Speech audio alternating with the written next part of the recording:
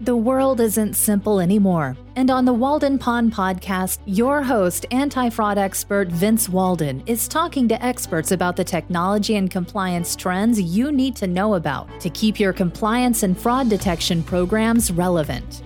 If you're looking for insights that are practical, timely, and innovative, welcome to the pond.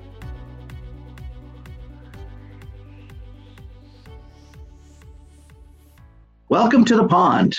I'm your host, Vincent Walden, coming to you on the Compliance Podcast Network. With me today, I have Shub Nandi, who's CEO of PieChain, which is using some really interesting uses of AI and blockchain to help with the automation of customer onboarding in a know your customer KYC context, particularly in the financial services. So welcome to the show, Shub. Thanks, Vincent. I'm glad to be part of your show. Also having this wonderful conversation. Yeah, thanks for dialing in. I know it's late where you're at. You're in India. What part of India are you in? So I'm in Bangalore. So it's Bangalore. It's in the southern part of the country. Sure. Well, it's interesting what you guys are doing. But before we start, I wanted to give a quote to our mascot, Henry David Thoreau, on something related to technology, since this is kind of a cool technology that we're focusing on this show. He wrote in a journal back in 1837, it said, all the laws of nature will bend and adapt themselves to the least motion of man. And I thought that was particularly interesting given the automation and the AI that you're doing. It's helping make man least motion, the least amount of work or less work, which is making things more efficient. So I thought that was kind of appropriate. No, absolutely, Vincent. I think cool. Well thought one. I thought that was appropriate. So before we get started, I'd like to give my listeners, just who are mainly compliance and risk professionals, a little bit about yourself. Can you give us a little bit of background about yourself and how you got to be CEO of PieChain or why you started it? I started primarily as a technologist in the financial industry, and I really loved both the domain and the technology. With that, I primarily entered into the territory of, if you see, the area of fintech, right? So one part which very much, I should say, attracted me was the complexities, right, where they are in financial technologies. But deep down, as I drilled into a different set of activities, right, I do understand that financial technologies, right, across the globe is regulated. Now, these regulations, or I would better term them as compliances, are unfortunately, seen as black box by most of the enterprises and financial institutions. What we do understand here is that, and that is actually from the few of the stats that I'm going to give you right away, would bolster the fact that I've just said that financial institutions see compliance as black box. So number one, if you see in US, right, every year roughly $1 trillion of money is laundered, right? And unfortunately, only 1% of those illicit transfers are brought to light. That's a huge amount of money which is laundered. Although there is regulation, there is compliance, but the implementation lacks. There is a second interesting fact, which is, for instance, over 450 billion US dollar, right, has already been basically put as fines from, or has been taken as fines from banks and financial institutions.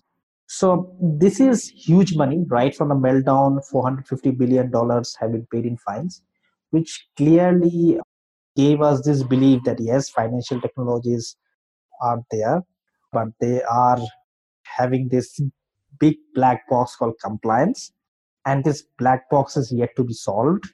So why not solve it with the understanding that we have of the domain and the interesting technologies that we have been working with?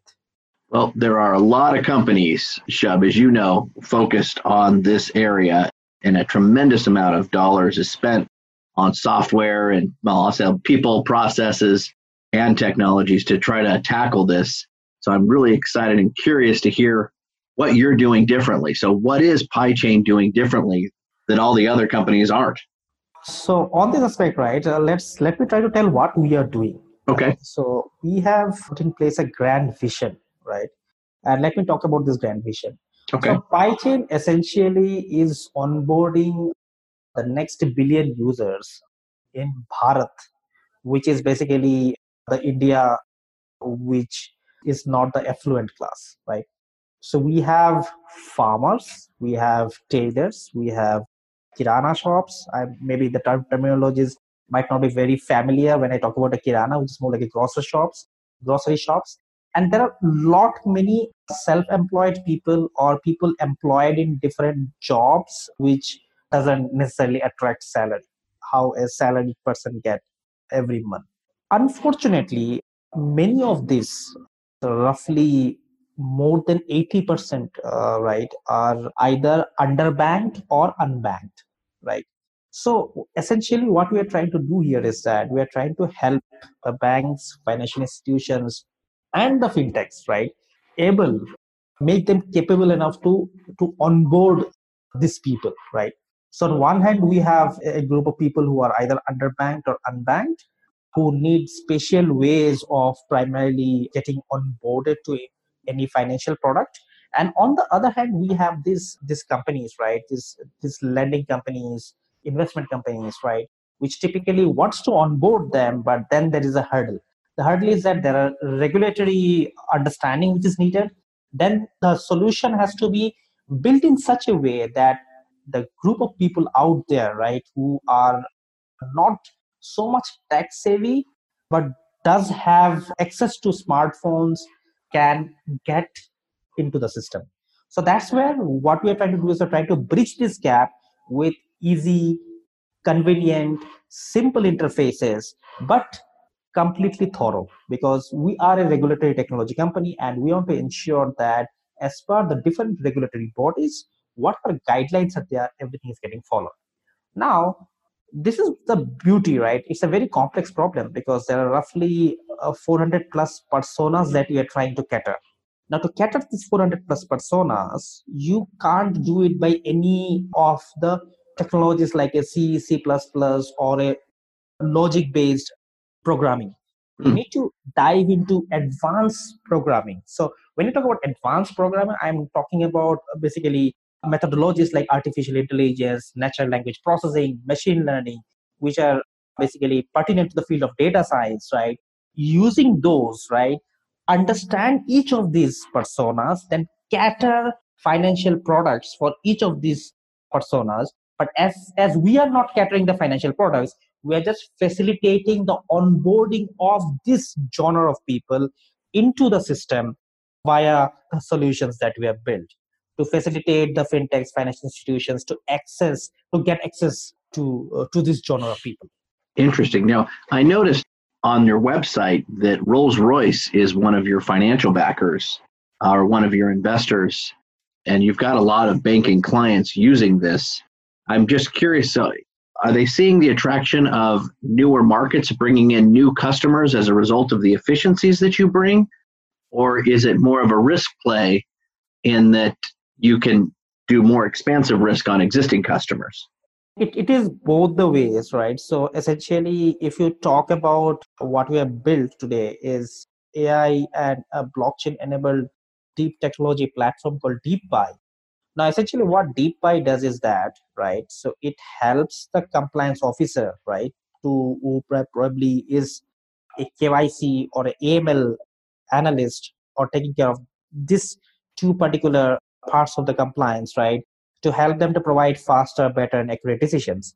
Now, what we essentially have brought over here is that we have ensured that we bring in rapid knowledge extraction and over in this process tacit knowledge capture to deliver precision recommendations, right? So that's what we bring in. Okay. Yeah, targeted recommendations based on a variety of data sources. What kind of data sources are you pulling in for the analysis? Both internal banking and external, or can you give us perhaps a practical example of how you're using AI?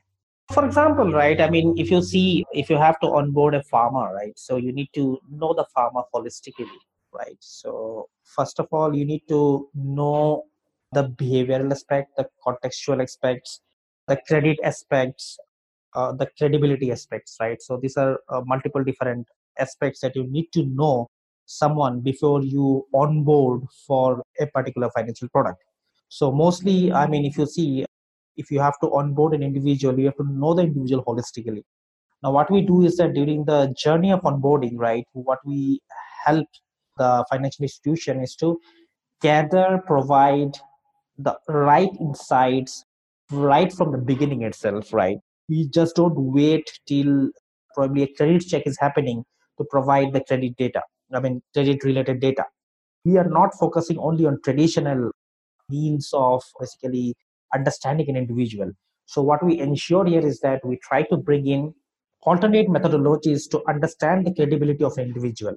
So we harness structured, unstructured data both within the system, outside the system, more outside the system, because outside the system there is a lot of information, right, which if harnessed properly and connected properly can give better insights, right? So that's what we provide.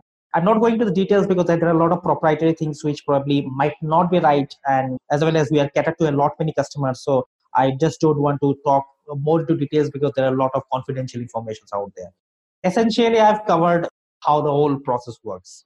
Well, I kind of get, and again, I'm being objective here just from our listeners here, that you pull in lots of different data sources and use machine learning, and that's not really different because lots of companies are doing that. So what is different?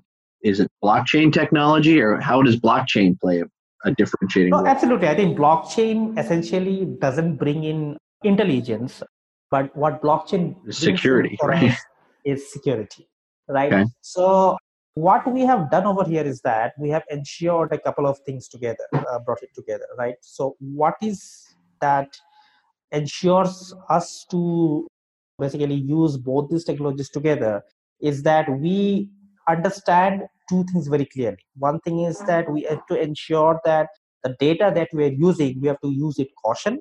AI models that we are building has to be fair, right? It should not Right. be a Bias. biased models, and it should be explainable in nature, right? So the models that we are building are explainable, and they're explainable, I mean, thanks to blockchain and DLT-based technologies which are helping us in this process.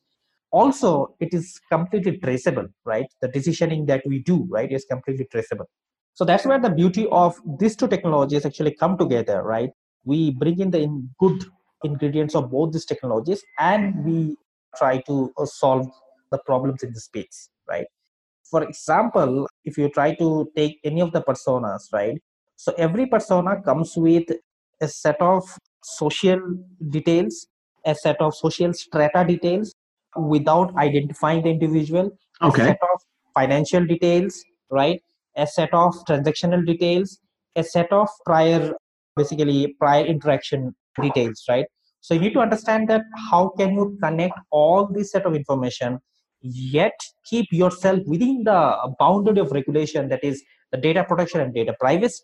Right. Ensure that your models are explainable and fair, and then you provide the outcome.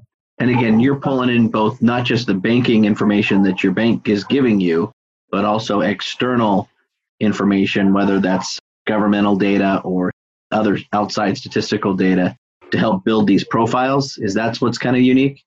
Absolutely. I mean, one part is definitely the governmental data, one part is the statistical data, one part is the data which you understand from different persona based behavioral traits, right? So that also is basically factored into. So like these, there are multiple different data.